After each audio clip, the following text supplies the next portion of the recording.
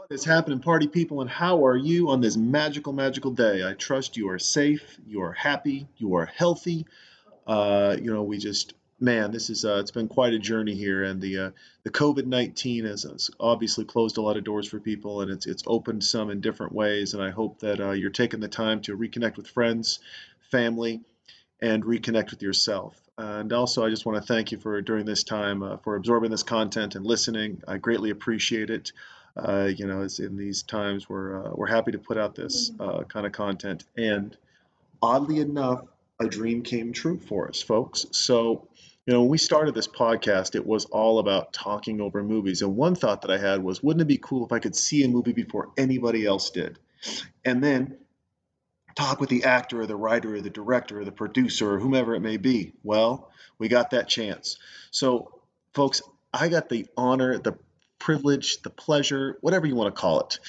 I was so blessed that I was able to talk with Kestrin.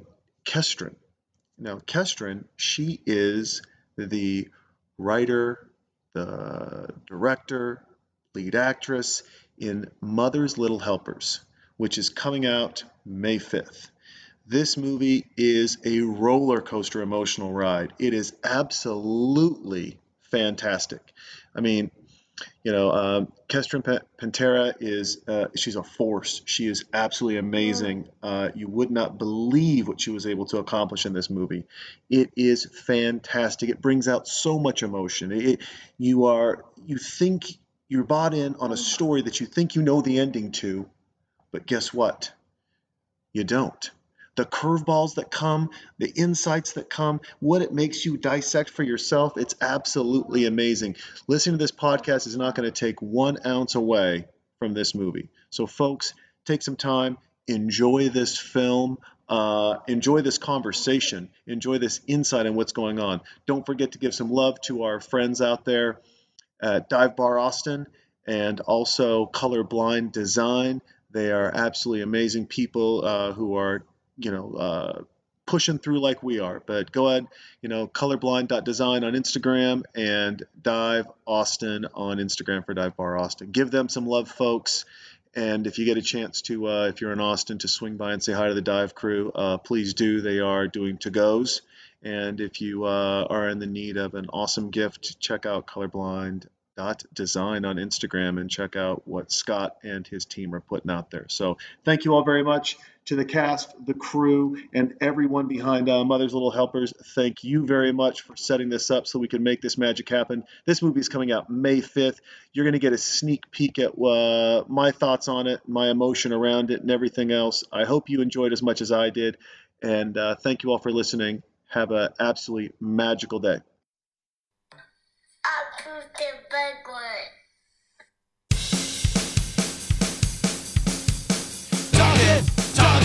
Talking through movies. Talking through movies. Talking through movies. Talking through movies. So tell me shut up, I do what I want, I talk what I want. Oh yeah! Tell me shut up, I do what I want, I talk what I want. Oh yeah! Talking through movies. Talking through movies. Talking through movies. Talking through movies.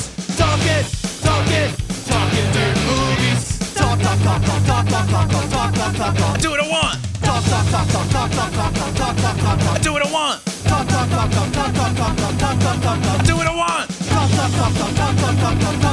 I do what I want.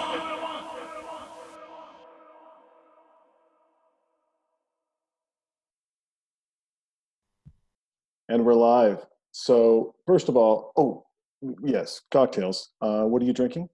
So my quarantine beverage has been a Malbec from Ralph's, Ralphs.com. Yep. And I've been drinking it out of my wedding champagne glass with a little white cat to indicate that it's mine. Like anyone was going to fucking mistake it for anyone else's. Your lips are on it. It's yours now. Yeah.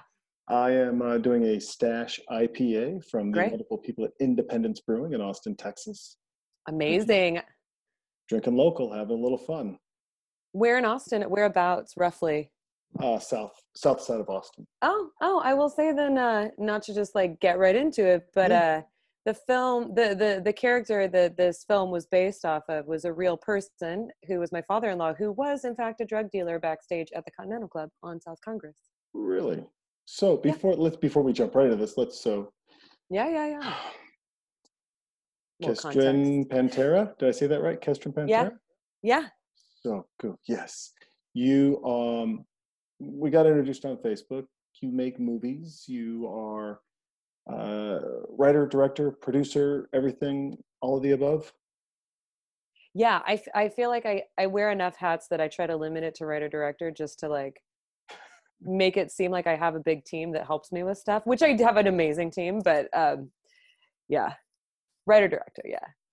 You were going to do a movie at South by Southwest. As we got on here, we were talking about the pandemic around us that has shut down a lot more than South by. Kind of shut down planet Earth, and it's interesting times. And so, like so many films, yours, which was going to premiere and probably run around in some theaters, is now pivoted to moving to digital platforms. Yeah, so we were actually lucky enough that we did get to play at South by Southwest in 2019, and then we sold it to Gravitas, and then we put together this amazing theatrical like partnership with Alamo Drafthouse. We were going to do it in LA, New York, and like select cities nationwide, starting May 1st, and then the writing was on the wall. We were like, that's super not going to happen. So we pivoted the whole release to on demand everywhere and iTunes on May 5th. So we kind of got actually the best of both worlds. We're kind of dicks like that. I feel bad. Like the what happened with South by Southwest was so heartbreaking, and it was so weird because it was like the beginning of an avalanche of just the devastation of the economy and the entertainment industry and like independent cinema. But fortunately, those folks did get that Amazon Prime online festival release, so I feel like they're doing a really good job making up for it as much as they can. And we will also be accidentally overlapping in that May 5th window when those other, yeah. Well, you sent me the movie. It's always interesting, right? You get introduced through someone who's I'm like, hey, my friend made a movie, and I'm like, okay, like, yeah, you should. I'm like, perfect. Is your great. friend in a band? And I mean, there are so many movies that come out, and then there are so many movies that I'm sure and now that I've watched, I'll say this with, as talented as you are, that you're like, how did that person get money? And my budget could have probably, and so when someone just goes, hey, this is a good movie, it's something you haven't heard of, your instant gut reaction, if you're a movie nut like me, is to pause and be like, oh yeah, sure. Well, let's check it out. Let's talk. I have been blessed to meet in previous lives with some wonderful and amazing people. And I'm telling you, I've seen really cool projects, unbeknownst to me that they were going to be cool projects. And this is one of those things where I was flabbergasted. And my only concern is that this call was going to turn into like an hour and a half long therapy session, and I would be crying halfway through. It had such emotional impact. And for anyone that just wants to, and in a different way, so this is, correct me if it's an unfair comparison, but the equitable tension that I felt in watching the actor and actresses go through, and then what I felt was like when I watched the Adam Sandler Jeweler film. Ooh. I mean, it's that intense, but you feel it both ways. Just like in that, you just feel it vibing back and forth. Just like this, I mean, I was tense, but it wasn't a bad thing because it wasn't I want to get away from this. It's I want to finish this. I'm ravaging this. It epically. I mean, it was so intense. Well, could you label this a thriller?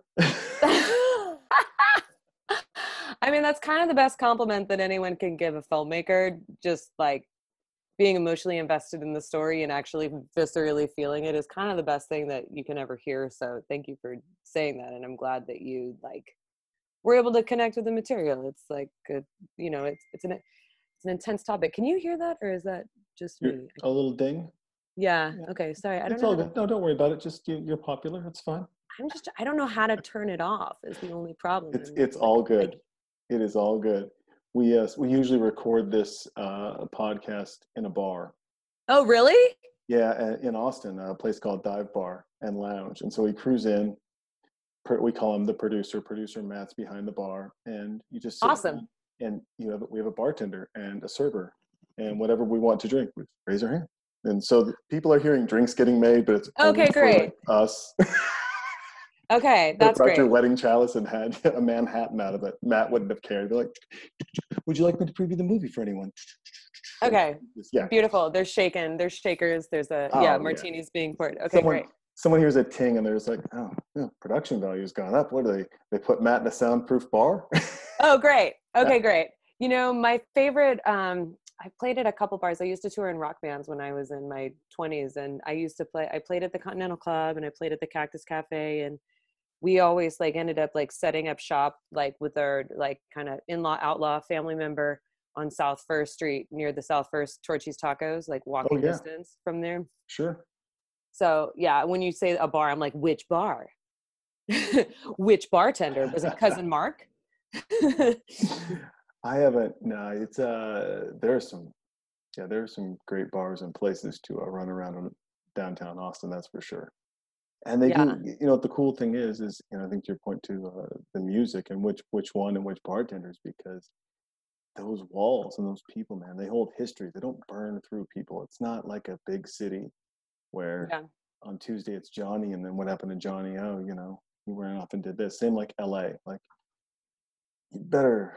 you like a bartender, you're probably going to travel from bar to bar with them because they're not generally at a place too long.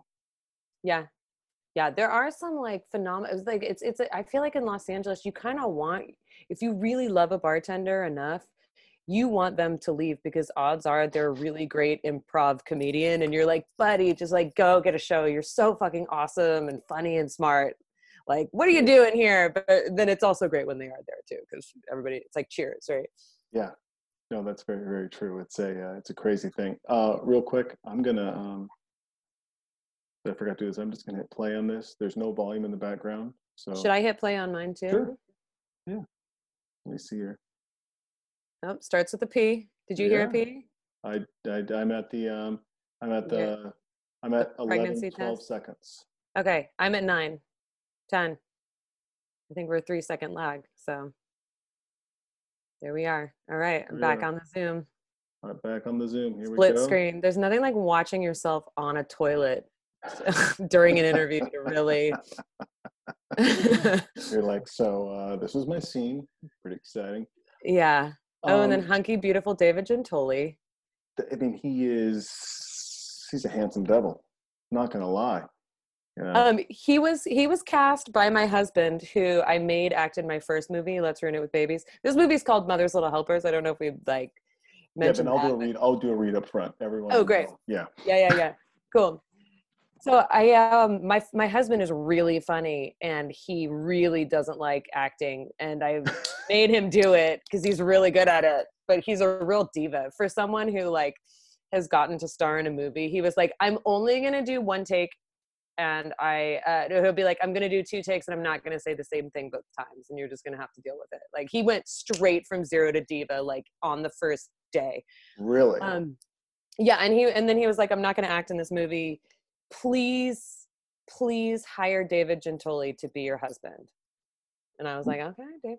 You're like, alrighty. I guess. John, my husband and Dave, like we've all known each other for a really, really long time. Dave and I were in an acting class he was like, I was in the class of like the first people that he met when he first came to Los Angeles. So I've known him forever. So Jonathan was like, I choose him to be my substitute. He's great. I mean, he's great in a lot of stuff, but he was exceptionally well in this film, especially he has this unique disdain while still caring when he's talking about your extended family. There is this beautiful but very like privileged disdain seems like that he can give while still being like, I really do care. But I mean, if they all were in a bus accident right now, I'd be okay. I think he's like, yeah, I see it as like an extreme empathy where he's like, I know what these people do to you and I don't want to see it happen. Yeah. Please don't. Please don't. Did you, when you were growing up, did you have friends who had families that were kind of messed up or crazy or broken, if you will? You know, I had a few. Um, I mean, this was so much more just about, I mean, my husband's, it's about my in-laws, but I love my in-laws very much and they're awesome. And like my mother-in-law is phenomenal and all the siblings were really, really close. And it was because we went through the shared experience of going home to help their dad die. And I was pregnant and was like, you guys, and everyone was so kind of traumatized by like having to go home and like, as I say, like do right by a parent who always did them wrong. Like no one actually really wanted to go at first, but when you knew them well enough, you get why. Where you're like, this person's super, though very funny and super cool, and someone you can definitely hang out backstage with at a bar. It's like, I always imagine, I don't know, like I'm sure like Willie Nelson is actually like a great, like awesome dad, but he's probably a super way awesomer hang, like backstage. And I just, in that like relationship with my father-in-law was like, everyone was like, I love him. He's so awesome. And there were so many flaws that like your friends who party and like do drugs with them don't know about. But if you're his child, it's like much more complicated.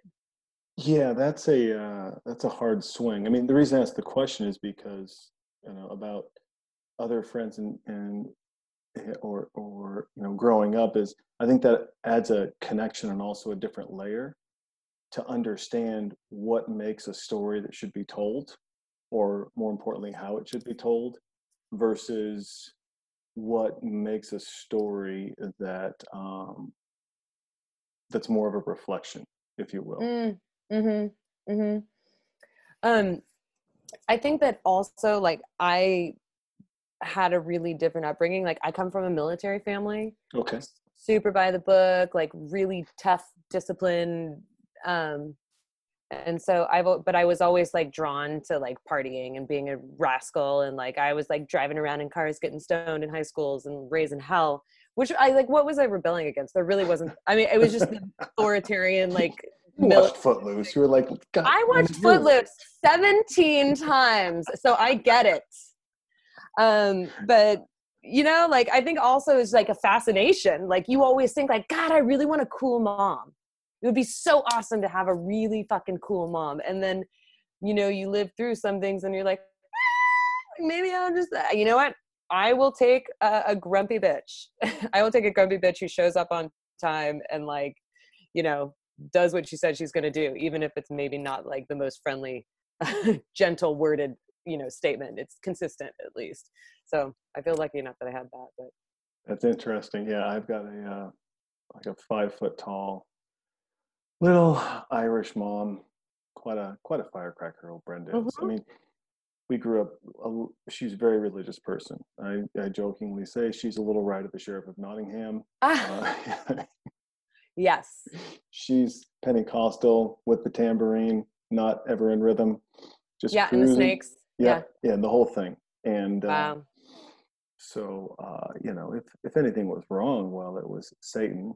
And so if anything was right, it was God. And my mom was the uncool mom of all the Pentecostal Christian moms. Oh. Yeah. I mean, like that's a lot. Like that alone is like fascinating. Like I was just talking to my husband tonight about we were talking about homeschool, right? Like I have a 4-year-old and a 7-year-old, and we've just been like, Jesus, man, like I was Mary Poppins at the beginning and then slowly descended into Miss Hannigan. And right now I'm just like, fuck it. And I was like, is this COVID thing kind of amazing? Cause it's de-escalating the parenting arms race. Like no one can take their kid to violin class. Like I don't need to feel bad that we're not going to violin class because no one is going to violin class. And it kind of like turns it down a notch as far as, I mean, these are just like tiny, tiny little kids, but I'm already freaking out about if they're generating enough extracurricular activities to look good on a fucking resume, because they have to compete against like, you know, XYZ person in the same class who's doing all these extracurricular activities. And I feel like a sense of calm and joy, and it feels like the 80s to me a little bit right now, of like, I don't know, like a free fall, like a parenting free fall, in a way that actually, like, I feel like can see myself smoking a Marlboro Light and drinking a Tab Cola and like wondering where the kids are. It's great. Just be like, no, they got bikes and probably about 5, and your husband's just like, exactly what I thought, perfect. And for dinner, I mean, they're gonna have a piece of bread, maybe some Yeah, water. like a yeah. I mean, I told my daughter, she's like, so what did you have for a snack? I said, Harper, we were so poor, honey, that we'd buy ramen noodles, but my mom wouldn't cook them. She thought they were a brick that you ate because they already said they were fried noodles. And she said, see, they're fried. I didn't know to You're boil like, them until I got yeah. to college. Wow. I thought you ate it like a shitty energy bar. Yeah. Yeah. I mean, Like, so like, I feel like there's an intensity of like longing to know what it's like to have that like backstage rock and roll cool parent. And, you know, we all think that we're fucked up because our parents are too strict, or our parents are so not cool. And then you get someone who's cool and you're just like, well, yeah, it's you meet those people, you meet their parents, and then there's usually a pause. I think there's a pause for all of us. And I think, it's interesting. And you bring it up in the bio piece, you're talking about the boomer generation, and they're the greatest, and I was talking to a buddy of mine, and we're like, man, it's the worst. They're the worst generation, those boomers. oh, Yes. yeah. Well, this is what it was. Okay, yeah, because Yeah. I feel like right now we're dealing with like millennials, Gen X, and boomers. But this is why I started rambling just now on that kid rant. Yeah. That I was talking to my husband about what a joy I felt about the de-escalation of the parenting arms race happening right now. And I was like, but when it starts, are we just going to go straight back into it? And he was like, look at, like, you came from a military family and wanted to do drugs, and that's why you did drugs. And I came from the drug family and didn't do drugs because I didn't want to be around, but like another sibling was into it and another sibling wasn't into it. And he was like, think about everyone who you're close to that you really love in your day-to-day life, the people who really get you. And what is the one thing that everyone has in common from their childhood? Nothing. Absolutely fucking nothing. It really doesn't matter like that much who you are or what you do. And the kids are just going to be what they are. So like, try not to worry so much, and like, don't obsess over the arms race of parenting. If it's the arms race is in your mind, apparently. Yeah, it is. What was also in my mind, because we're on this Zoom call, there is a very it's weird. It's like this was written last month because there's a Zoom call in your movie. Yes, we're on a Zoom call, watching a Zoom call in my And film, the sister right? that can't hang up, I'm yelling, shut the laptop. Just shut the laptop. Please. And I mean, within that's 11 minutes in, just to let people know. Well, no, don't cancel that fingers. Just to let people know, 11 minutes in, and I'm emotionally invested in the film. So, FYI, as people, when you go out to watch this movie, just recognize that, because it's interesting. And a place like an Alamo Drafthouse is, quite honestly, the perfect place. If you're going to go out to a theater and watch this. If you're going to watch it at home, bottle of red, couple nice IPAs, treat yourself right. Yeah. It's a drink and watch. It's definitely a drink and watch, but it's also for the sober. It's also for the clean and sober. We don't discriminate. Oh, no. We get all sides. But yeah, just the opportunity to like watch it while I'm watching myself, and then be on a Zoom call while we're talking about a Zoom call that happened in the movie, and then also the entire world is living one shitty nightmare of a Zoom call. Is a real mind fuck. And Yeah, and like shout out to the fucking Alamo Draft House, man. I hope that they make their way through this. I'm so grateful for everything that they gave to Mother's Little Helpers. Like our first like screening was in the Alamo Draft House at the South Lamar, and it was like a dream come true. And I wanted to go to South by so badly because the father-in-law who this movie was based off of had a wristband to South by Southwest year one, and there was no like, oh, I hope we get into Sundance, or I hope we go to Cannes. I was just like, all I want, I need, like, this was a life thing, was to go to South by, and getting that like opportunity was such like it was like a miraculous dream. Like I love Janet Pearson and Claudette and Jared and all those folks, and you know, even though we don't get to play it at the Draft House in the theaters, I'm excited that we get to like give it up. Yeah, no, but it's, I mean, I think it's a very timely film for doing that. You know, one, it's very generous of you to put it out, but two, like I said, I think it's very timely in the idea of living together but living together in trauma that you know is going to, you know, it's there and it's not escapable. And coping mechanisms, right or wrong, right? They're being exercised in as many different ways as possible. I mean, my daughter, she sends herself to her room. She's like, Wow. no, right to my room. I don't want to have this conversation. 6. Wow. Shh, out. You know, before it was, do I need to send you to your room? Now she gets a little hairy. She's like, nah, I'm out. It's cool. Don't worry about it. She's like, I get that.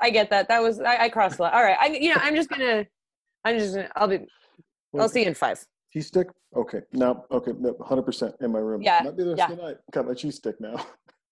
Yeah. My kids declared me the principal of our homeschool, and then told me that Sid, an imaginary child in their class, was having a hard time and needed to be talked to because he was shouting at my son. And so my daughter let me know that Sid needed to have a conversation with the principal.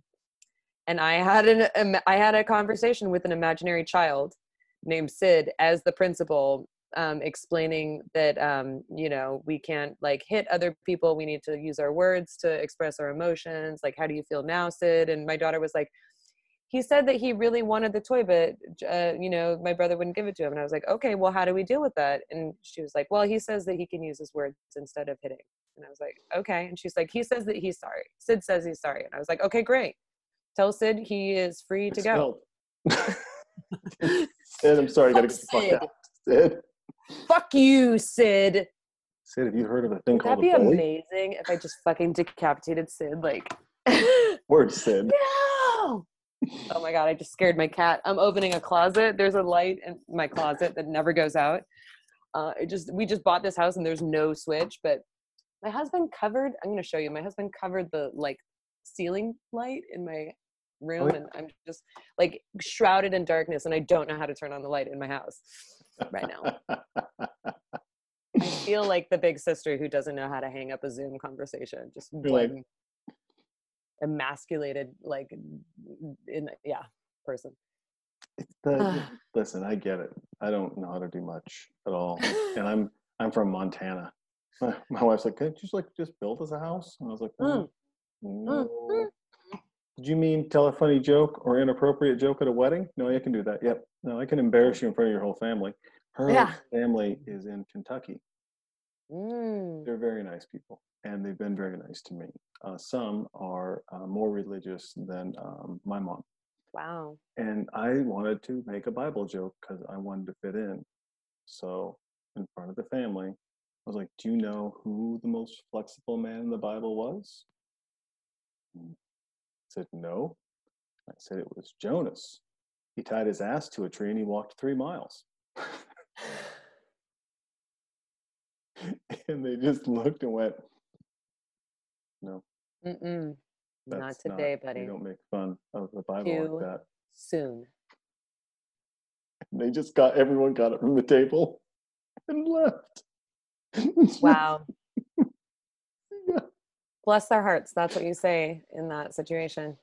There was one time this guy comes in. He's dating one of my wife's mother's sisters. So it's like an uncle type. Yeah, but he's like they're dating. So Yeah. he comes in. He goes, "Hey, buddy, don't know you." I'm like, Jason, nice to meet you. Whew, you mind if I take my watch off? I like to come into a home and take my shoes and my watch off. I was like, take that watch off, champ. Put it right here. Make sure no one takes my watch. I'm like, not a lot of people take their watch off. Think shoes, pretty safe. Yeah, yeah. And he's hanging out there. He goes, Phew. And he's my wife standing there, and they're chatting a little bit about the family. And he's just every once in a while just going, I go, "Are you okay?" He goes, Tell me he's taking his pants off. Please tell me "Well, his pants come off right first of all, he takes his belt off, now. No! 100%. And then he looks at me and he goes, "You know, I'm more comfortable, thank you." He goes, "But you know, you look like a man who has flown in an aeroplane. Is that true?" I'm like, I have. Well, and by the way, I have not told him where I live. He goes, "Well, if I ever get the courage and the comfort to get into an aeroplane, first place I'm coming, see you to tell you about it." Pulls up his shirt out of his pants. Belts in hand, watches off, shirt's up, it's getting comfortable. Conversation's getting a little more in depth about his affinity for my wife's aunt. And then he asked, Was it like details? Was it like creepy? Was it like overt? Or just like I love her? Or just be like, I love her blank? Yeah, it just got a little creepy. And then he asked if he could take his pants off. And I said yes. My wife said no. Wow. I was so mad.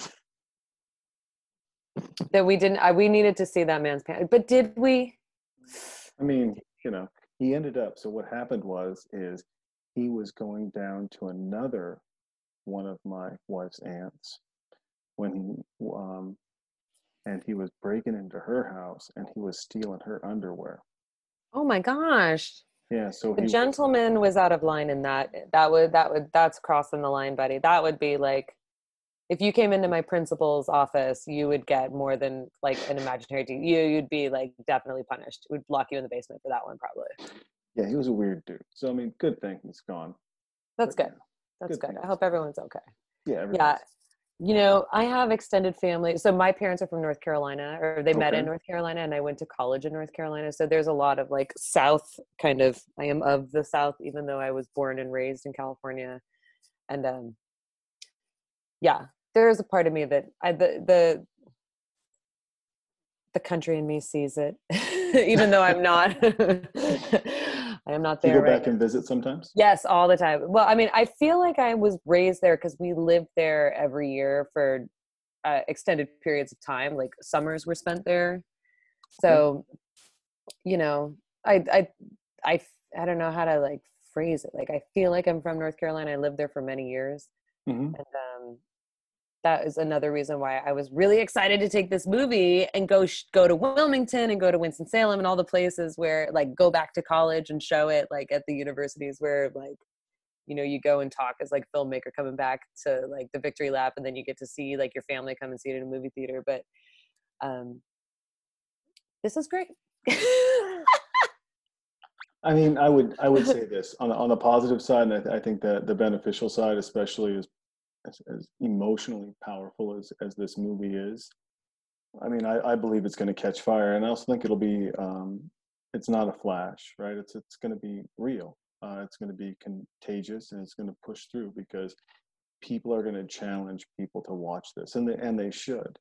And with podcasts and with non-terrestrial media that moves through the internet a little bit faster, I don't think the instant gratification of face-to-face watching people watch this will be, but I think if your people do it correctly, you're going to be able to have people do an emotional virtual toll booth or whatever, where you just get to pop your head in there and say how you felt after watching this, see the reactions, and I think you're going to be blown away. I mean, when I was in college, Michael Keaton's My Life came out.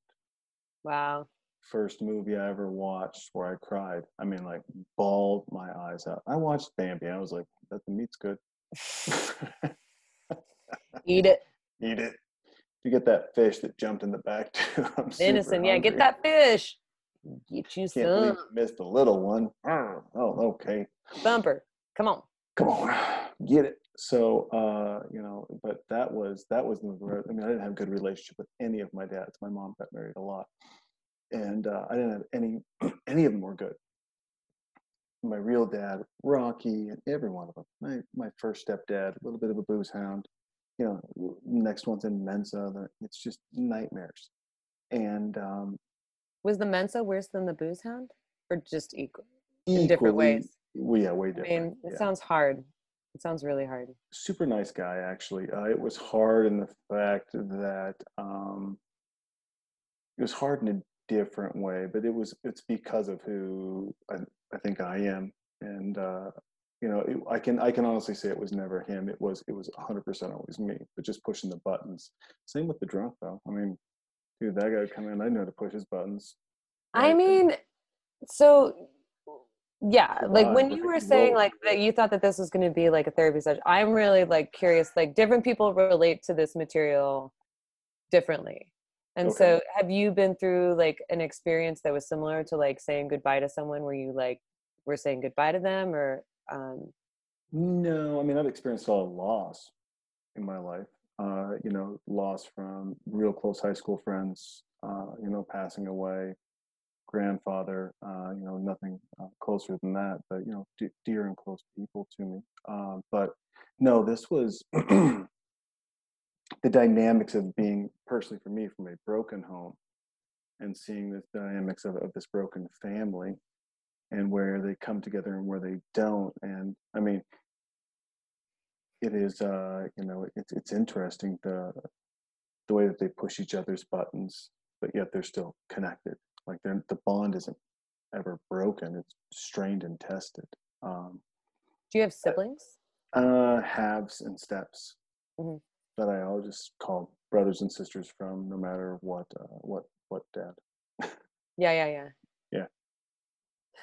Yeah, I think that they're like the age, like when you see like it's so easy to judge someone when you're dealing with them day to day, like in a personal relationship, but then when you have Hmm. to put it in the greater context where you're like, oh, so my mom like is like really rude and mean, like my personal, like just like I'll just like use my mom as an example, like she's complicated, she's really harsh, like harsh southern spark plug, like not like a soft nurturing archetype of mother by any stretch of the imagination, like perhaps the opposite.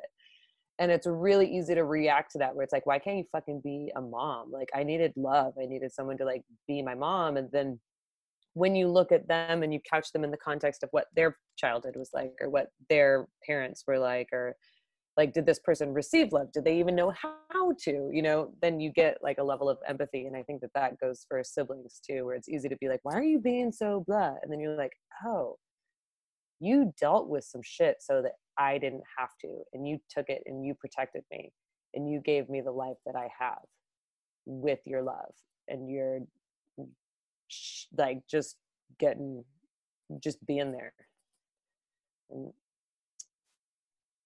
that's a beautiful thing. It is. It's a very beautiful thing. And tragic. Yeah. Sadly, very tragic. But I mean, the reality is that, I mean, it's hard to find a great story that doesn't have a great tragedy. Yeah. And And I think like a lot of what we were doing this, like we weren't doing it because we didn't want to make like a tragedy. We were like, nothing is so bad that you can't spontaneously burst into laughter while you're dealing with it. And also nothing is so good that you can't forget that we're completely fucked. And like that kind of encompasses the whole thing, where it's like you go home to like, because you're stuck, or like for right now, like, right, we're all stuck in our fucking houses because the world is shut down because there is a horrible disease and potentially millions of people will die. And like, we're like, but I got my new standing desk set up. So, you know, that's good. I'm able to do the Zoom call, you know, like Ralph's did the delivery and millions of people will die.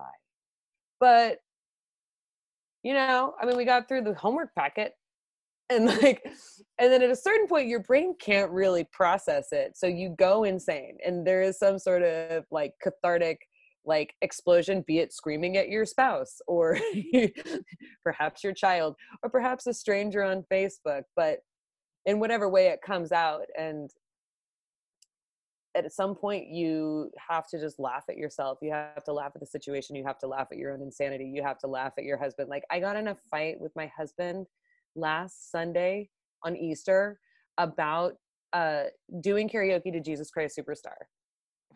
And it was like real. It was a battle. And I was like, you want to kill me and my dreams, and you want me to like, you are the problem. Like you want me to die. And then afterwards we got through it. Like, but I feel like when you're in isolation and you're stuck with people who you love, even if you're super aligned politically or spiritually or whatever, like you still get in these like kerfluffles and you have these flare-ups. And that's one thing that I think that this story speaks to is like the flare-ups of being trapped in a house with your family who you super love and you super disagree with on some stuff. But and the way that we have like humor is our ultimate like weapon against despair. And so like I felt like this was like a healing thing for everyone. Like everyone in our family had like experienced a really big loss, and we all had the shared experience that was like we would come home and all of us shared the same funny memory from something that was supposed to be uniformly sad. And we laughed so much making this movie, and people laugh so much like when you watch it like in a festival setting, like it plays like it's a comedy, even though it's dealing with really big subjects that ultimately the goal was for it to be like uplifting and like be a safe space to like witness your shit like reflected back to you and your weird boomer parent and your fucking uptight Gen X person, and then the fucking millennial who's like on their phone all the time, and then like Gen Y, like there may or may not be a whisper of Gen Y in this, but like I don't know, that ultimately we are in it together, and it is about the love and like about the support and the connection that comes through like giving someone what they need when they're going through a hard time and can't escape it. No, you're right, and it's don't get me wrong. I mean, there's places where I laughed. It is just it's so well done. The acting is so on point.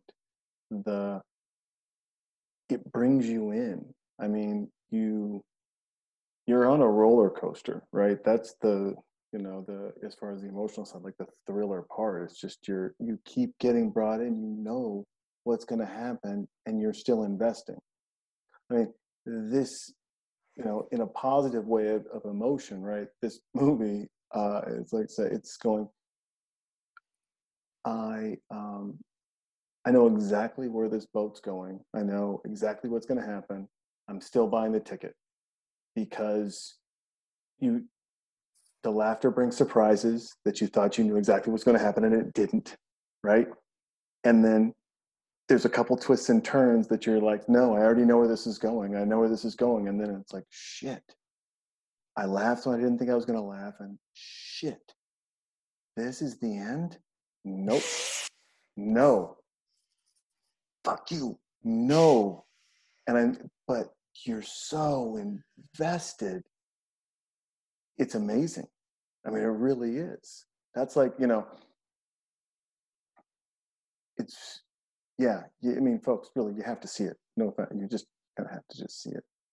It's really surprising to me because, like the room that you watch the movie in can kind of influence what your takeaway of the story is. So I've never heard anyone talk about it like as an emotional roller coaster or even like joke or riff off of the idea of it being a thriller. And so I've like, it excites me to hear that like you had like that visceral experience watching it, because you never know when you make something, you never know. Well, I think it's also look how also the other people in the movie maybe, and how the things that the lady, the young lady with the red hair, she could not hang up the Zoom call. Brita, yeah, that's Brita. The actress's name is Brita Wool, and she's amazing. She, she was on what I remember her most from Mr. Mercedes. She was, yeah, she was one of the leads in Mr. Mercedes. She was in Unreal, which was a Lifetime amazing show of like a social commentary about reality television. And she was also on Glow, Oh, in Glow really? on Netflix. Yeah, That's all I thought. I haven't. yeah. I She's. think it's like, I mean, I guess what did you write with her in mind? I mean, everyone though seems like they hit their mark on such a unique level, but when you think about those, I'm sorry, sometimes I see actors and playing like kind of a theme, and they don't with her, and this is another point of where you don't with her. Like, if whatever you've seen her in before, trust me, you're not seeing that same person. Do you write with that actress in mind, knowing that she's going to play that part, or how does that come about, that energy or that perfect synergy? this story was something that I came up with, and I was going through my office, and I came up with the kind of premise and idea in 2015. And I kind of wrote everything down, but we didn't make it until 2018. And it really happened when I was having a New Year's Day, Black Eyed Peas, like day drinking thing on New Year's Day. And Brita was at my house, and Sam was around, and I saw Milana shortly thereafter. And Brita was just like, I am booked on Mr. Mercedes, and I have to go film on February 1st, but I can't audition for anything for pilot season. So if you want to shoot something in January, let's go. Like, we can do a podcast, we can do a blah. And I was like, how about a feature? Blah, blah, blah, blah, blah, blah, blah. And this is what happens. Blah, blah, blah, blah, blah. And She's like, I think I started with podcast. yeah, she was like, and like, I kind of had to, I mean, I didn't have to talk her into it too much, but I mean, I definitely had to show that I knew it. I had a plan. And the same thing happened with everyone. And it was so weird. It definitely felt like one of those accidental hippie woo woo, like crystally bullshit things where like things So just everyone happen. your friend? Everyone, they were all my friends, except for Melanie Hutzel I had met once. And that was the scariest ask. So Melanie Hutzel plays the mom, the boomer mom, Joy Pride. Mm-hmm. And she was on SNL in the 90s. And I remembered watching her because she made the Delta, can I help you sketch? And I believe she may have written it. And was like a childhood hero of mine. And my dad, like my parent, everyone, we loved her. And I saw her in a show that my friend Drew Droege was in. And it was the first time I'd gone out after having my son. And I got hammered off of margaritas and was lactating and had to like express in a bathroom, which is a disgusting thing. I'm not going to get into the details of, but I sidled up to her. Did you have the alcohol strips as well the next day so you could test them? No, I just didn't. I just was just like, we're not even going to go there. But I sidled up to the bar and was just like, I just lactated over my shirt. Like, I was like, I introduced myself. I pretended not to know who she was at Casita del Campos and like mentioned that I like was lactating. And she happened to remember that when I hit her up the next year. I asked Drew Droege to set up like a date for us, where I pitched her on the story. And then she came back to like, we met at a coffee shop, and then she came to my office where I showed her the big board and the story. And I just caught her at the right time in the right place. And she was like, also, I don't remember what, like she was going out for auditions, but we used her time really clearly and carefully. So she was only on for like 5 days of the shoot, and she just knocked it out. And we just got together, and I had the characters and their relationships really clearly mapped out. And then I don't know how much of it was just based on height, but I just got each one to do it. Like, it felt like, it's almost like I blacked out in the moment. Like, I can't remember the moment that I asked each one to do it, because it was so scary to do, because they were all the best actors that I knew. And so I was Amazing. actively like reaching out of my like comfort zone or my worthiness zone, where I was like, I know that Milana's an amazing actor, and I know Dave Gentili, he's like a huge TV star, and Brita is one of the best actors I've ever met, and Melanie is like a childhood hero. So it was really scary putting the project together, 100%. But every single person said yes, and then my amazing producers, Eva Kim and Tammy Sanchez, they said yes too, and the DP Mina Singh, who's incredible. She shot Netflix shows and WB movies, and everyone said yes. So it felt like this crazy. I call it a manic episode that went viral.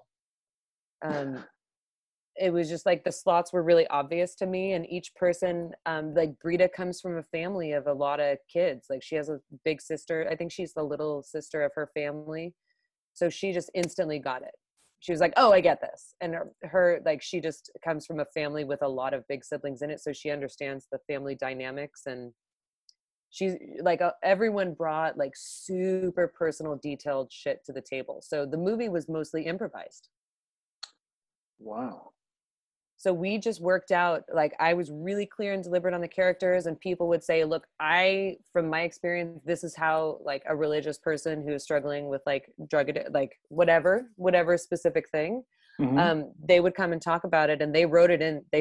And I was like, if you can defend it, and if you're thinking about it enough to like make a case for it, you've clearly thought about it more than I have at this point, and like for sure, like put it in. And then when we shot, I was like, what we're going to do is I have a big board where I'm an editor, so I know how to edit, and like was really clear in what I needed to get the coverage in order to make the movie work and make each scene work. So I was like, you're going to start out A, you're going to end at C.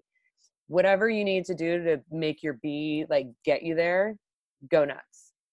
And so a lot of the film, though the skeleton of it was written by me, like in 2015, all the details, the dialogue, all of that shit um, came together with the actors and their very, very, very, very personal experience and their ideas and their thoughts and their reflections on it. It was all them. And so the performances are really just them being fucking amazing. And then riffing. And then at the end of each shot series, like any scene that we shot, like by like the fifth take, I would always like do a minimum of 5 takes, light permitting. And then I kind of knew what I needed to be like, okay, this is the shape of the scene. Like when you shoot an improv scene, at least on my set, the first take is really wonky, but then it turns into its own scene as though it were carefully scripted, and we're really clear on what it is. And then you're just writing in your edit. Does that make sense? Like Hmm. writing in the edit means like you write it based on their improvs, like in the, it's more like documentary filmmaking in some ways, except you Sure. know what the story is before you start. Yeah, you know the direction it's going, but you know. Like it doesn't matter if they say like, I want you to go like kill invisible child Sid in the basement, or like, Sid, I'm very disappointed in what you do, because we all know at the end that the invisible child Sid is going to be free Yes, from the Sid's getting an A principal's for the bid, office. right? He's getting an A. He's going to get sent home probably. Maybe he's going to have to think about some things. Or forgiven. No, I mean, we know that Sid is going to be forgiven, right? Yeah. And it doesn't really matter what you say to forgive Sid. Yep. And so I don't really care that much. I'm not precious about words. And I think that actors never get heard. They always get, they frequently get treated like dumbasses. And people are like, oh, you're being so difficult because you are investing your soul and your life and your thought way more into this character that I wrote than like I did. And so they deserve like, I think that like the loyalty and talent and like the magic comes from just giving actors the chance to really contribute exactly what it is they want to.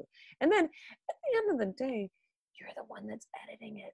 So you can just cut out everything that you don't like and only do what you want. And like, but they like co-wrote it, Yeah.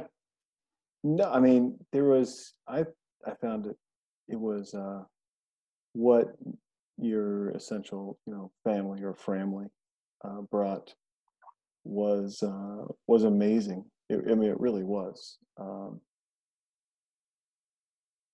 It it felt like you guys, me not knowing, it felt like you guys knew each other.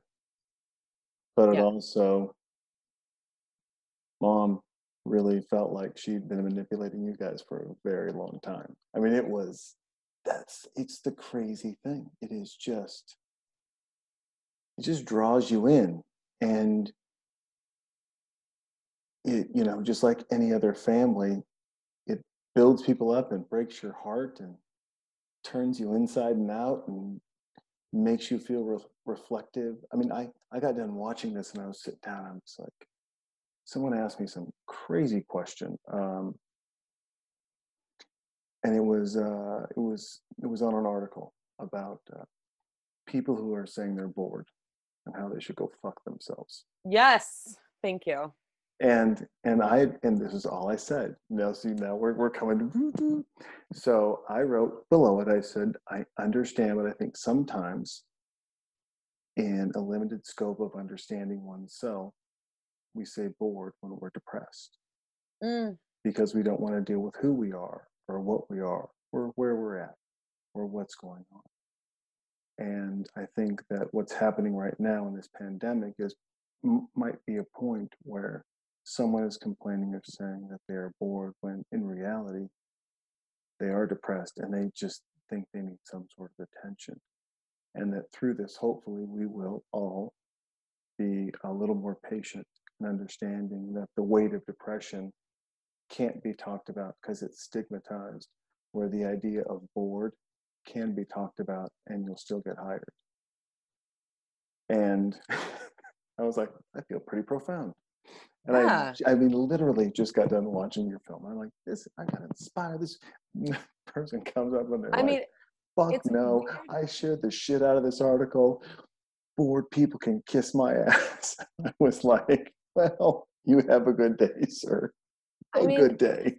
There is a good day, sir. There is a moment, though, with this whole thing where we're forced to just deal with it. And I feel like that is kind of what the movie is, where we're just like, you have to like be in your fucking pain and be in your rage and just fucking like jerk off on the internet. So, no, I'm just kidding. I haven't been able to jerk off at all, but I am getting a text that there are some cats going to the vet right now. So oh my goodness, exciting. I have become a cat witch. That's what this quarantine, there's never a dull moment in my home because I am like a confirmed insane cat lady at this point. We went from having a foster kitten and like a foster kitten with a cell phone. Hey, you guys. No, we have 5 cats. 5 cats right now. Very suddenly overnight. 5 cat house. So. And my husband is like, what? Whoa, 1 in, 1 out was my deal when I married you. And I was like, look it. I had a 7 cat minimum when I was a kid growing up. That was the one weird thing about my militaristic parent. It was like, hey, do you remember Best in Show? Oh, yeah. The Christopher Guest movie? Oh, come on. Great film. So, like, imagine Parker Posey, like her character, that couple, the J. Crew couple with braces, the really uptight, high-strung one. But imagine them as like 70-year-old boomers. Like that was my upbringing. Like I was the dog Bumblebee getting screamed at all the time. But they really liked cats, so we had a fuck ton of cats. And like now I feel like history is repeating itself. But I will say it's not completely my fault. Like I was fostering a rescue, and then one just gave birth in my laundry room, and then there were 3. So,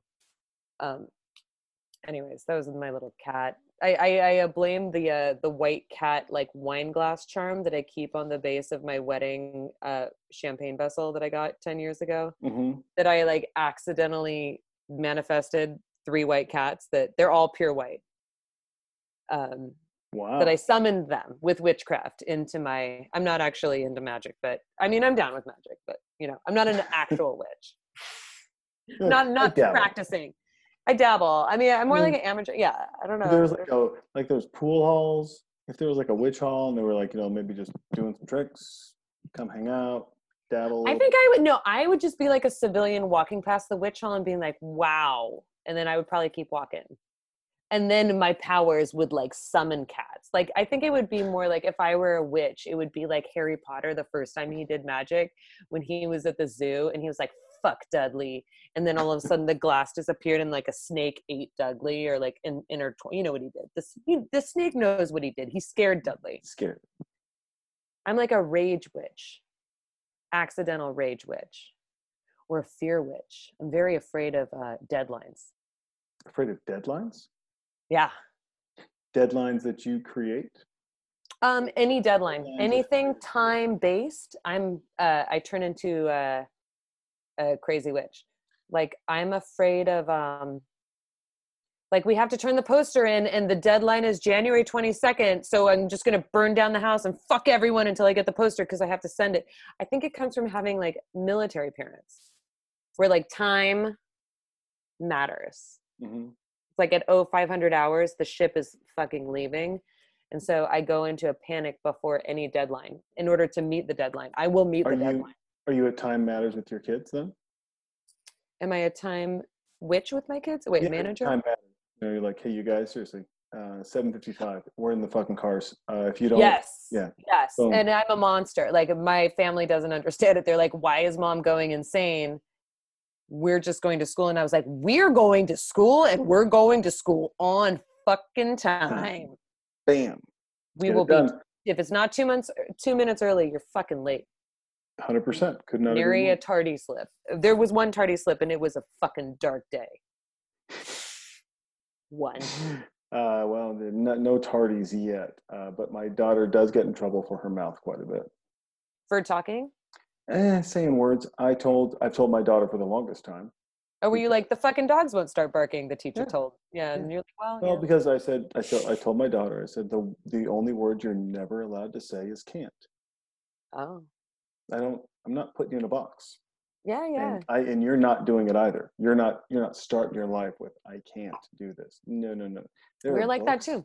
No, Yeah. I got books. She's like, Dad, this is the word I'm not allowed to read or say. I go, skip it. And her teacher was like, well, she was reading and she skipped a word. And I said, what word? And she said, the word she's not allowed to say. And I said, oh, good. I taught her that. And the teacher's like, well, I need to know that she knows how to say it. I said, trust me, she does. And she gets in trouble when she says it. And the teacher's just like, my daughter's like, you talk to him. Talk to the guy. you talk to him. But if I said shit, he wouldn't care and he would defend my right. If I said fuck, he would let you know the etymology of the F word, that it's about cabbage farming when it's in rainy season and you take the hoe and when it hits the earth, it makes the fuck sound. And the original Really? term was, I'm going to go fuck some cabbage because you're going to go farming. Interesting. That just blew my mind. I've been a strong proponent of use of the word fuck for nigh on several decades and nary did I know that. That's fucking great. See, there are ultimate things you can find and infinite trails you can, of course, run down because of the beauty of the internet. Yeah. And I got pissed because someone was mad because we were in the drive-thru and Chick-fil-A, I don't eat there. But sometimes you got it. Like you No, should. I honestly, I don't. My daughter likes it. I will get her, my daughter and my wife, I don't eat there. It's, but I mean, my thing is this, it's more of the fast food side of things. It's not just against them. I don't eat fast food because I'm already addicted to pizza, beer, and weed. I don't need The it. Christian chicken is kind of the Christian chicken is. Well, Christian chicken, even. It's like a hateful Christian chicken. You don't want to like go out of your way there. But then if there's a 6-year-old who is like, Daddy, I just got an A+ on the one thing I want to do. You're like, I can brainwash this child into hating the Christian chicken. Later. But right now, that's all her and her friends are like, hey, did you get the mini chick? And then she goes, Dad, how come you don't eat it? And then Mom goes, Dad will talk about that later. And I said, well, we'll get there, honey. We'll get there. Dad has things that, he disagrees with. And I just don't. We'll get into there's a lot. It's a lot. There's always, as you parent, you realize, man, my parents may have shared a little too much with me. Like Oh yeah. when I was my daughter's age, I'm watching the original series Left Behind, where they're like on the reels, and Mhm. then they chop the head off because they didn't get the stamp and the vaccine from Bill Gates, right? I mean, it was nightmare stuff. And my mom's like, you got to watch this. Oh no. And then when you'd go home and your dad's sitting there and he's, a diehard Republican, and he's like, the nukes are coming and this is how we're going to die, son. We're going to watch this. And you're watching, the bombs. It's like, you guys, come on. And I'm getting in trouble because my kid said shit once. Let's I pause. mean, I mean, I know Come that on. I would say that you're probably like a staunch Gen X because of the way, I don't know, you give me a Gen X vibe. Oh, Would you identify as Gen 1974. X? Yeah. Okay. So Yeah. yeah, you're in the Gen X pocket. I mean, you're certainly not a boomer, but there's like a No. whisper of like, yeah. There's like a little bit of, yeah. I think that that's a really Gen X way of viewing the world where it's like, come on, guys, like The mouth sound. we were raised by boomers and therefore we like had that harshness. Yeah. And like it wasn't punishing, but we definitely weren't helicoptered, right? Like I would say like I think I'm a Zennial, like I'm a Gen X millennial. Like there's this weird little pocket where like of a couple years where you're like overlap, and I really feel it where I have the optimism and kind of self-righteousness of a millennial, but also the jaded like fuck it, I guess I'm gonna have to do everything myself. And like, you don't know what pain is, motherfucker. Pain is being 17 months pregnant and editing a movie alone in your fucking sleep. Oh, wait, no, you already had a baby. Pain is actually editing an entire feature film alone with stitches in your fucking twat. Like, with a baby at your feet that's crying that you're fucking like rocking with your foot. That's pain, motherfucker. Like, none of that actually happened. But it is like, yeah, no, some of it may or may not have happened, but like I feel like that generational, like the pain that you experience being raised by boomers and the pain that you endure and how it makes you stronger getting through it. I think it makes you also want to connect differently. Like my wife had a C-section, had to have it a month early because her liver was failing.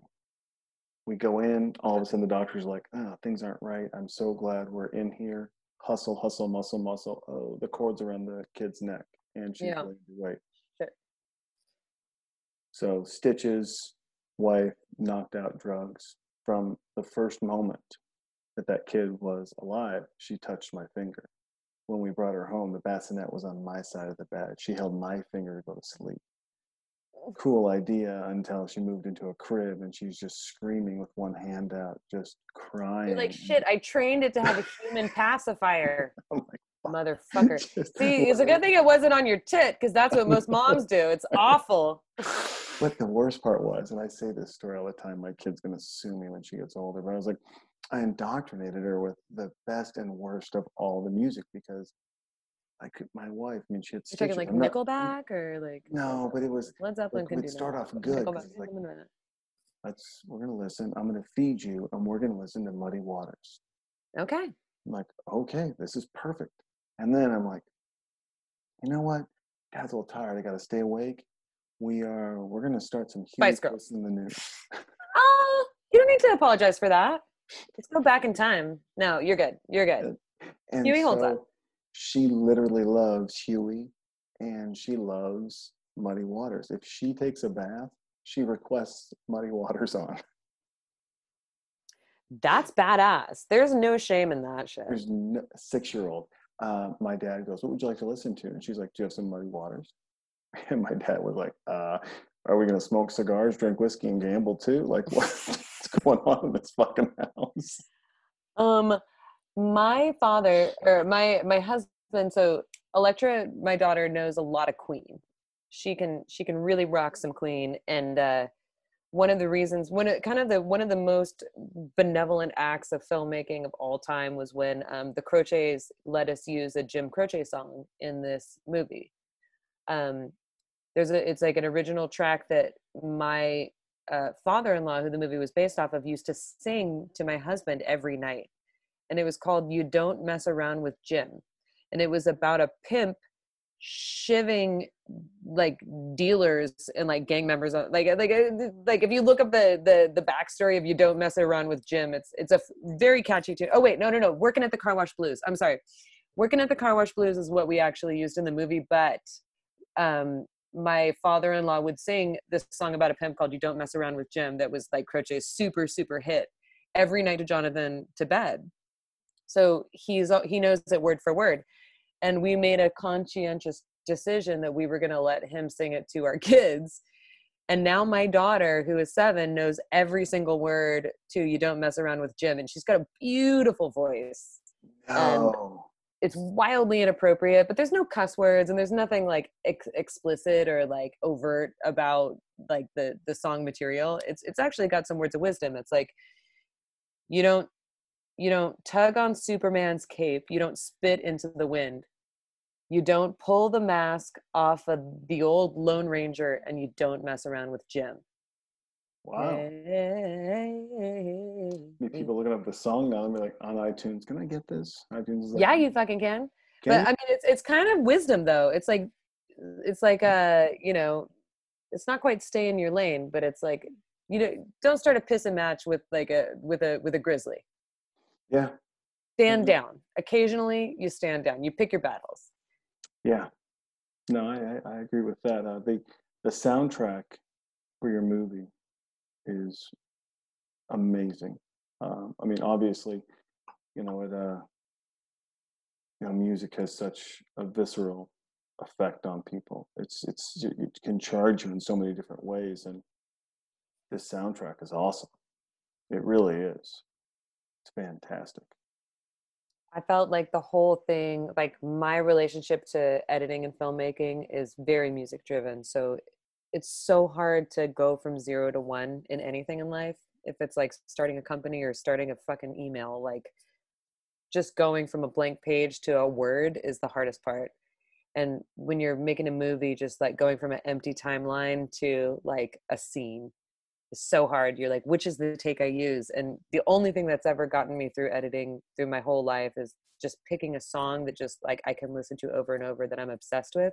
This song right here, actually, in this part of the scene we're watching, that's like a flashback. There's a big reveal happening, and it's the kids kind of reflecting back. It's like flashback, slow-mo, highly like nostalgic footage of them when they were little kids, cross-cutting to them when they're grown-ups. And the song was originally a Father John Misty song that I needed a track to cut to figure out how to 0 to 1 something into an existence.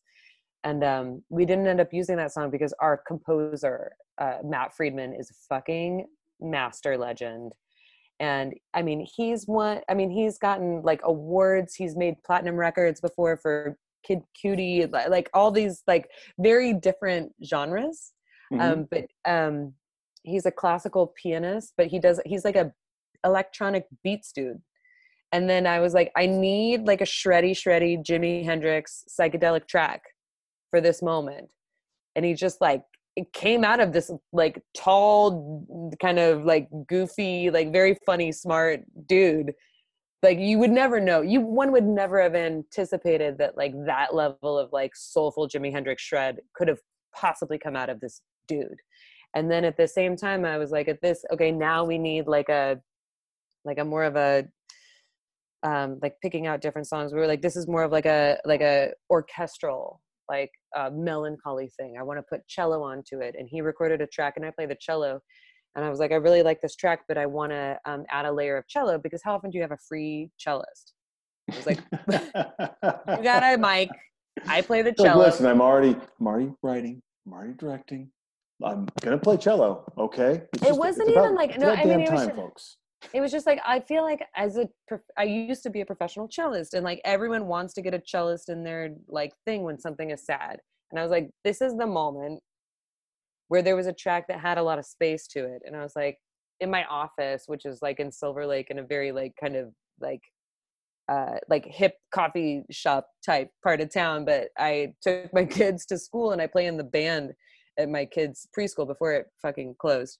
And every Friday I would have a gig at like, I'm not Jewish, but I went to the JCC. So we had like a Shabbat gig. I had a fucking standing gig every Friday morning with awesome actual rock stars. And it was the best. And it was the only thing that got me playing the cello. So I just had the cello in my office and was like, I really like this track. I want to add another level to it. Maybe something like this. And I pulled it out and it was very awkward because like cellos in offices, like it's just weird.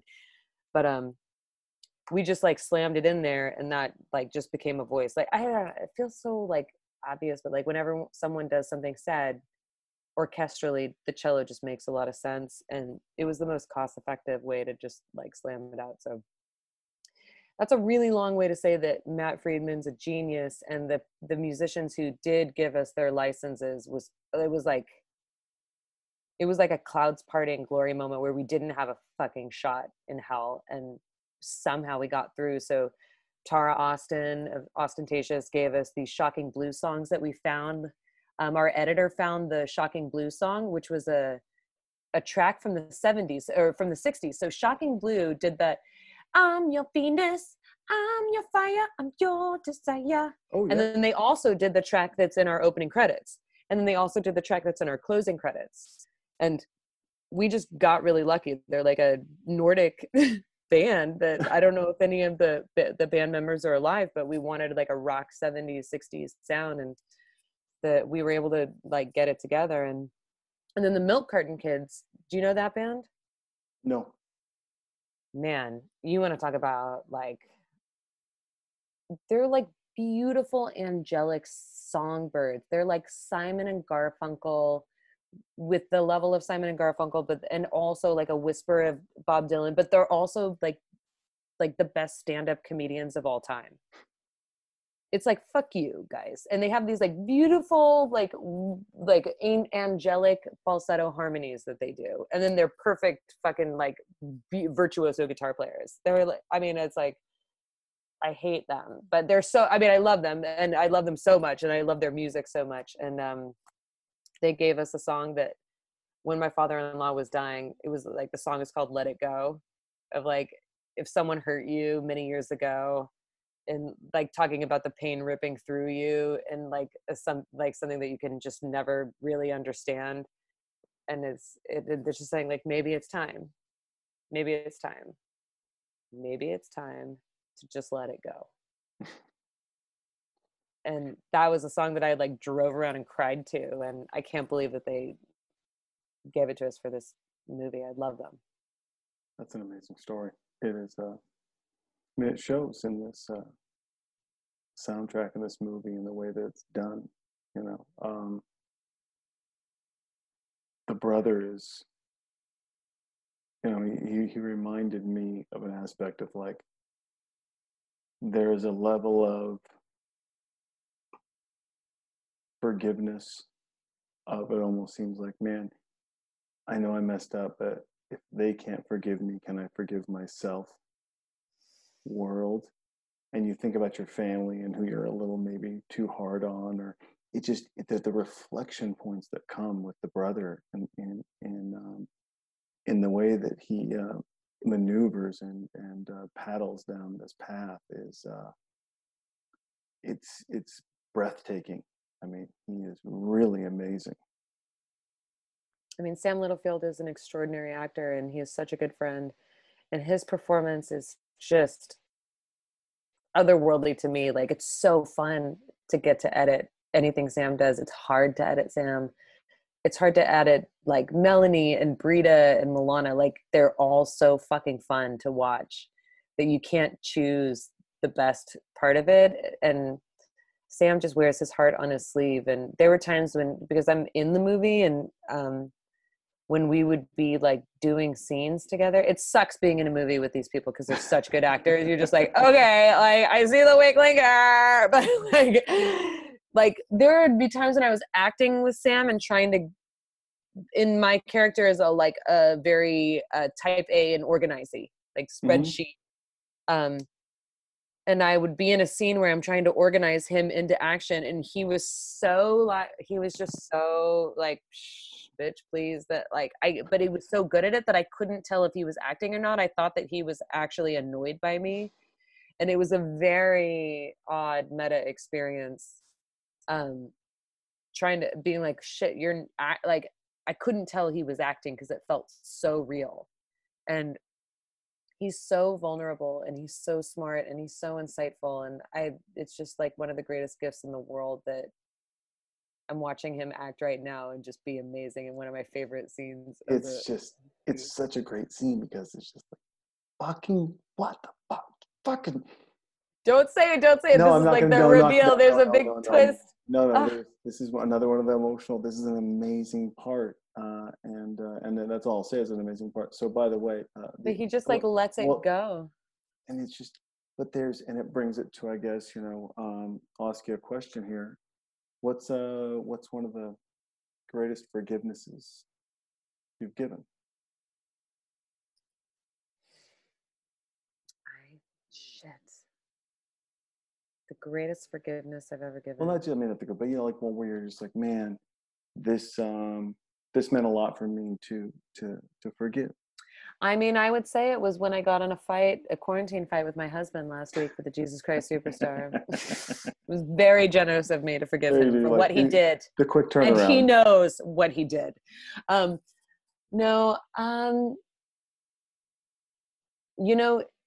When you ask that question, it's really hard for me to think of one, like a pain that struck so deeply that there was okay, so I have, there have been moments in my life and two specific incidences that really like shaped my personality. That was like an act of violence or the threat of violence from someone who is like out of it and like not sober or coherent or something like that. And that like shaped me to the point that I was like, it didn't define me. I don't think it does define me, but like, I think that the forgiveness was really instrumental in making it not define me. Does that make sense? Absolutely. I mean, I asked the question because I don't think the acting that all of that scene brought, from his blow up and his understanding to everything that happens, you don't experience understanding under immense stress, and you don't experience forgiveness to a level without being able to, even give a pathway for those actors to create that moment, to know that scene and the power of it and what it brings because of how the film built up to it. It shows so much about the personal touch in a very positive way that you had on the film. The question that you said about what is the most, like the biggest act of forgiveness that you've done, what came up for me first when you said that was the moments where I've been forgiven were vastly more defining moments of my life, where I did something to another person that I wasn't thinking, or I wasn't like just like capable of human empathy to that level, or I was selfish, or I was just a shithead, and then recognized it and was faced with the consequence of losing this person in my life, and then had pretty much surrendered it, and then them forgive me to the point that I thought perhaps it was an unsavable situation, and then experiencing that forgiveness being given to me, that's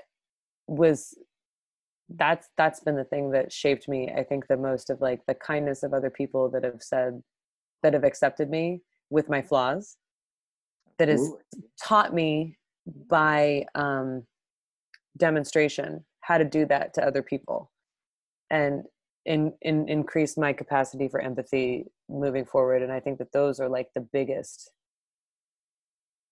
moments of like, I don't know, peace, where you're just like, holy shit, like I didn't even know that was possible. And that taught me how to be a better person moving forward in the world. And I was able to integrate it and then do it. And I wasn't raised with like that level of emotional intelligence that was not a part of the day to day. I was like, I think like there was like, I don't know if there was a level of emotional unintelligence in the way that I was raised, Hmm. that it took a lot. It took a lot to get to the point of like forgiving someone as opposed to just being like, fuck them, nuke them, you know? Yeah, no, it's a it is an easy thing to just kind of not just light the bridge on fire, but then throw the bomb behind it and then torch the path as well, and like I blaze my own path. Forget that, and Yeah. the hard thing to own it, and then also accept the forgiveness. I mean, it really is.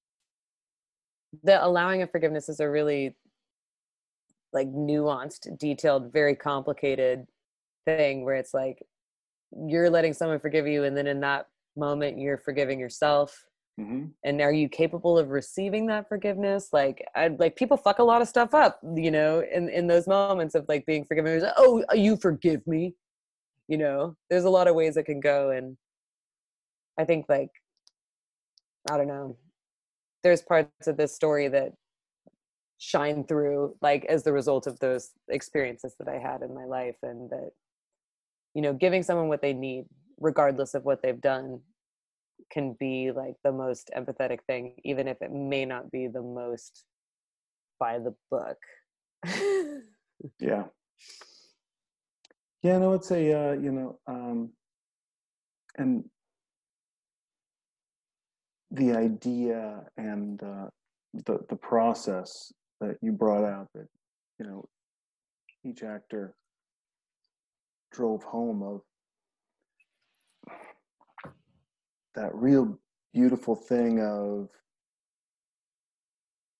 they were vulnerable, but they weren't too vulnerable. It wasn't like at the end of the movie, all the walls came down, at Jericho, and everyone just hugged, and they're like, "So next week we're gonna meet at the park. We're gonna all bake a cake, and then at the It's final." like, I'm gonna take your drugs, motherfucker. I'm on Tinder. Get out of here. It was it's amazing the emotive juice that jumps out of this, where this movie is very real about the the struggles of creating forgiveness, but also we don't have to see each other then again every second of every day. We're good, but I got to go home. It's Yeah. interesting, and it doesn't make you feel guilty about that. Yeah. Some of us were not meant to be in a house all together. There are so many people right now in the world that are going home to their parents where they have no business living with. It's like having a Oh, roommate with like a huge chasm of political, ideological, spiritual, generational beliefs, or just a huge gap right now is happening in the world, but people need to do it for whatever reason. And it is so prescient in like everyone on the internet. You can just feel it where you're just like, I had to leave New York City or leave whatever metropolitan area because my college was shut down. And I had to go fucking home when I'm at an age where I should no longer be living with my parents. However, yeah. here we are. And we don't get to have an easy out. It's it's really weird and it's really painful, and you have to just like, I feel really lucky that I have a 4-year-old and a 7-year-old right now. So we're just calling it super summer vacation. Like they're gonna remember this probably as the best time of their lives. But someone who's in high school or someone who's in middle school or someone who's in college, that they're like a high schooler, it is the most important thing to be with your friends all the time. Like your friends are the most Yeah. important people. A college student, someone in their 20s, someone in their 30s, like if you have kids, like, I mean, the depth of what is going on in the world that a person could be trapped in right now is like so overarchingly like terrifying It's that overwhelming like too. it's overwhelming to process. I mean, there are great organizations for people to like get support in, but they need a lot more like help getting visibility. It is it's there's two things that this the response that is with lack of a cure, for the virus, that concern me. One is the communication aspect and understanding, and college is a prime example. the beautiful thing about colleges is that there's scholarships and there's all these things. So these people from these different states, these different cities, you live with them. You have breakfast, lunch, and dinner. You're on maybe on a sports team, a debate team. You might just live on the You same learn floor about as them. grits. I mean, for me, it was all about grits. You learn College. about a lot of stuff, and you meet, you hear different ideologies, and is this what is called the common marketplace of ideas. And left or right leaning is inconsequential to the fact that you are at least encountering different things that you would not if you were at home or if you learned from a computer. Yeah. Especially when you talk to terrifying people like I do, like Dr. Manya Kurzweil, who is telling me, who is the foremost thought leader on AI and knowledge graphs, is telling me how the social media groups are pushing your mind from A to Z. And he's writing a paper on the algorithms and why they're an invasion of privacy based on how they read your facial expressions when you read a tweet. Wow. Terrifying. You know, it's like, what the hell? Where's the human connection part? You know, that's the scary thing, because you go down these rabbit holes where we're connected but we're not, right? You can go and see your friends. Like consequence-free connection. Yeah, there's just not. It's so. Once again, I understand why we're doing what we're doing, but a life like this is the terrifying part, because we remove such an intimate part of who we are as people, of just, you know, walking by, the politeness, the hellos, the interaction. It really is scary. I mean, they've done studies on babies born that weren't touched and how they're different and how they pass Oh away. yeah, like neural networks. Yeah. Yeah, and you wonder what happens to us when we don't have that. You know, it is. I mean, that's why, you know, you want the best scientists in the world to figure it out. You want to be stuck in a house for a little bit, but you want to get out as well. You know, Yeah. it's interesting, but I think the greater good or the bigger part is, we'll figure it out. You know, if anything, history has taught us that if we aren't the smartest all the time, we are very, very resilient, and we do Yeah. learn from our mistakes. I mean, sometimes I'm pretty sure we're gonna just repeat 1918, but you know, we're not like on track. We're not. You know, maybe Germany's doing it. Maybe Germany will do it. But yeah, resilience. I do believe in that, and I am excited about, like, you know, for those of us that are able to like have a pause and like go to the mountaintop, like it is a refreshing opportunity. I mean, I think it's hard to say that to like any parent or like anyone who's in like a unsafe environment, but there are a lot of people who are in safe environments, and like the biggest problem is their own mind and mentality.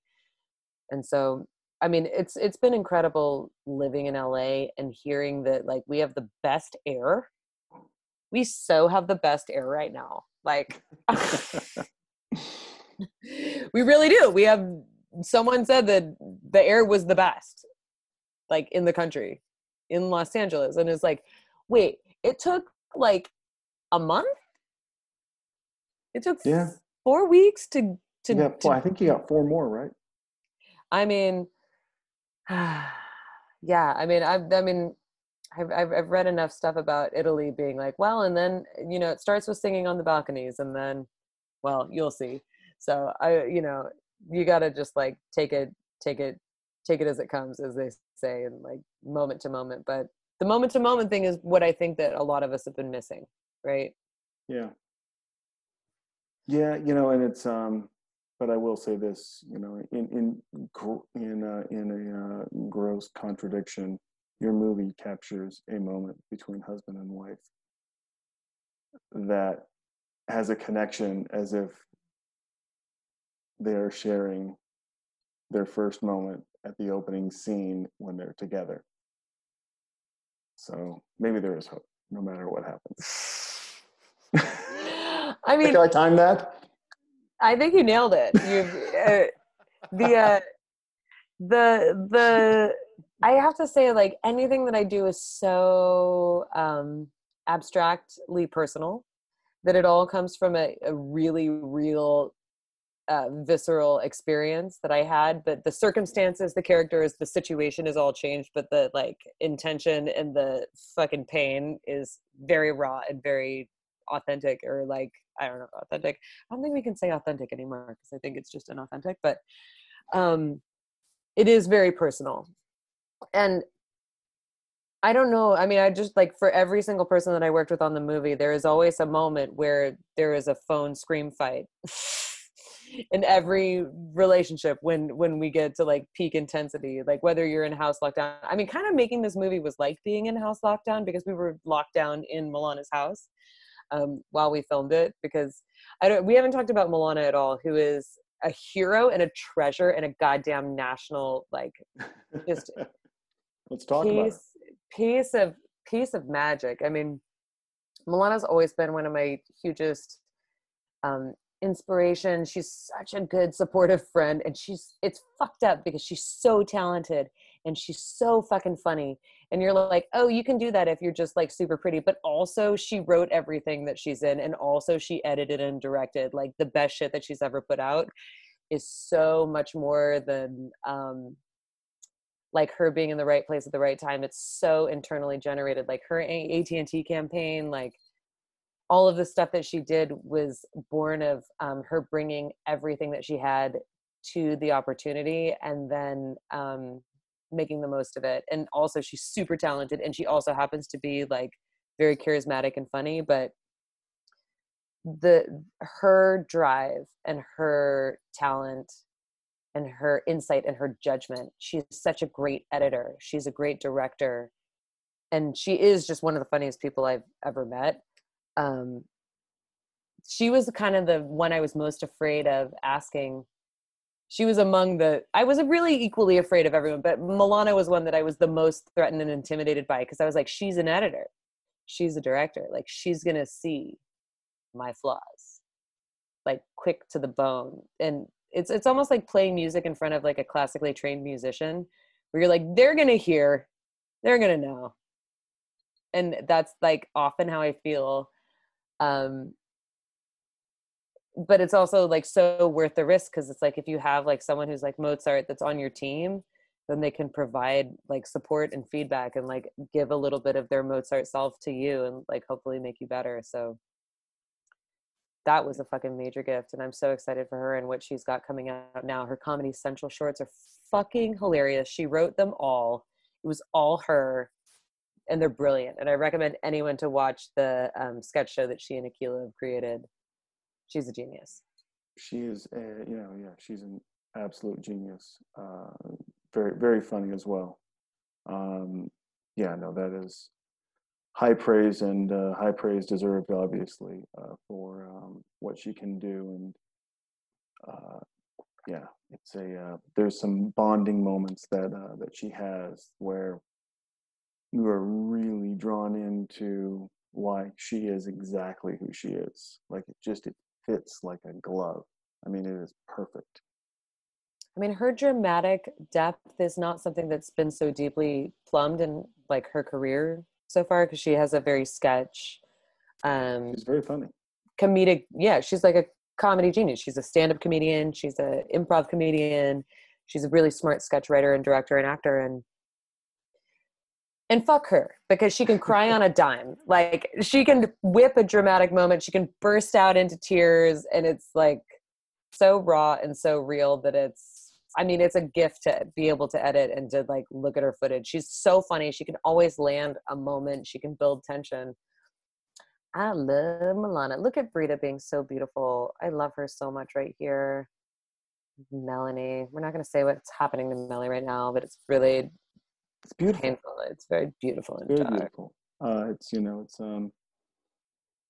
everything that happens. It's amazing. Has there ever been a time in your life when you've cheated death? Yeah, I've had a few. I had one at Sundance. I will say I had one at Sundance. I mean, it wasn't like I cheated death once in 7th grade, and that was a core moment. And what I learned in that moment was to fight. I learned that you should fight, and you should fight for your life, no matter what. Um, I had one. I had one with when you're climbing a mountain and you feel like you're falling, do whatever it takes to scramble up the hill because it could be the difference between life and death. And I was in Wow. college, and I had one at Sundance that was like, if you don't feel safe, you need to get the fuck out. I did feel like it overcompensated, like the altitude and the red wine compensation that happened after that. I feel like I could have. I think the third takeaway would be drink about 100% more water than you think you probably need to when recovering from the moment. I had a very one of those I can't believe this is actually happening, and so I'm gonna get out of here. There were enough people there that we were okay, but it was still very scary. But the real problem was when I drank too much the night after, or my friend very generously was like, "You were overserved," and I was like, "Yeah, pound water." That's what I took away: is always drink your water. If you're listening to this right now, go drink a glass of water right now. Have a glass of water or two. This, the Have to. Do you know what? have While to. we're at it, have to. Have to. Plus the allergy medicine. It's the You allergies can do in 3. there. Just Do do three. 3. You're good. You're good. You're good. You're good.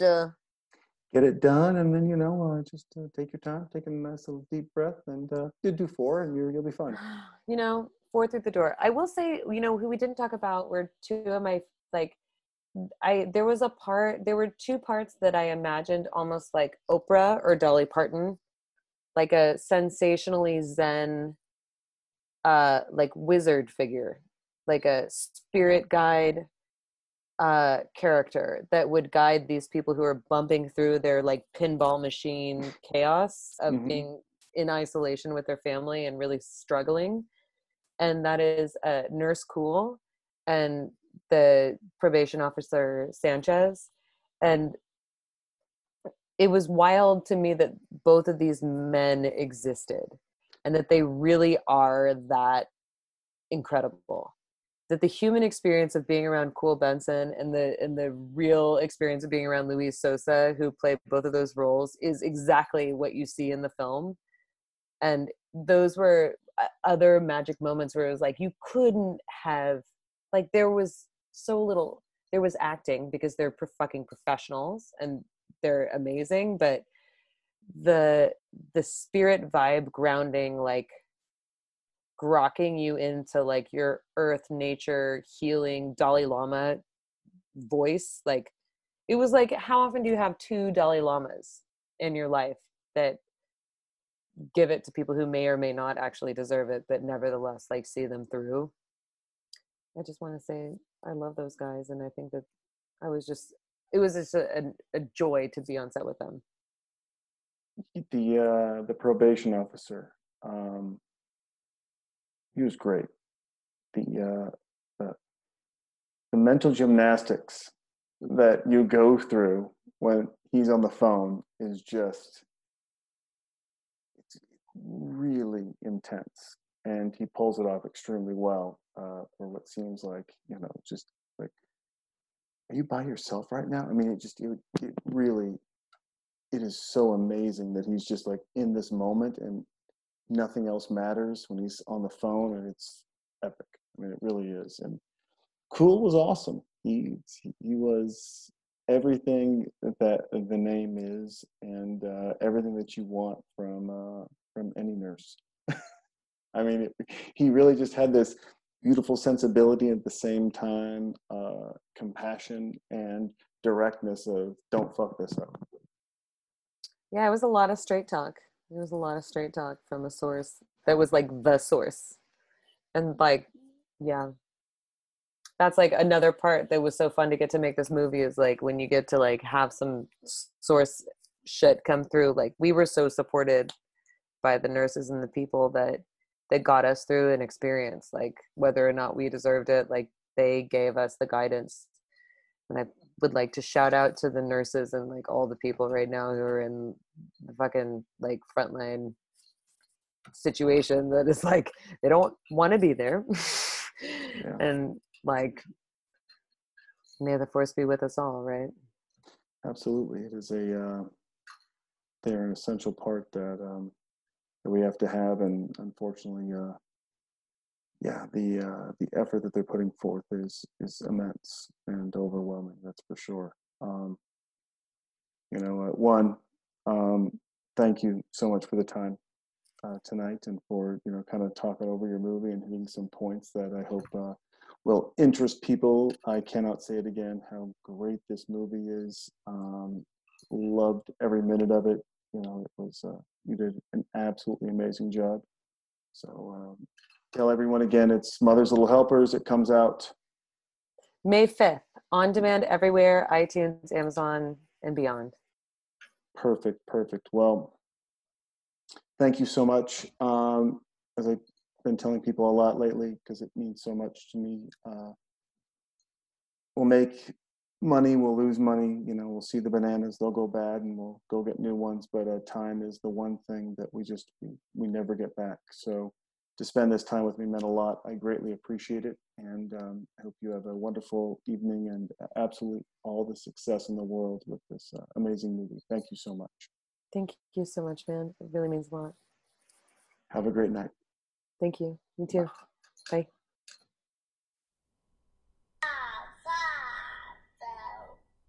I did the poop. I did the poop.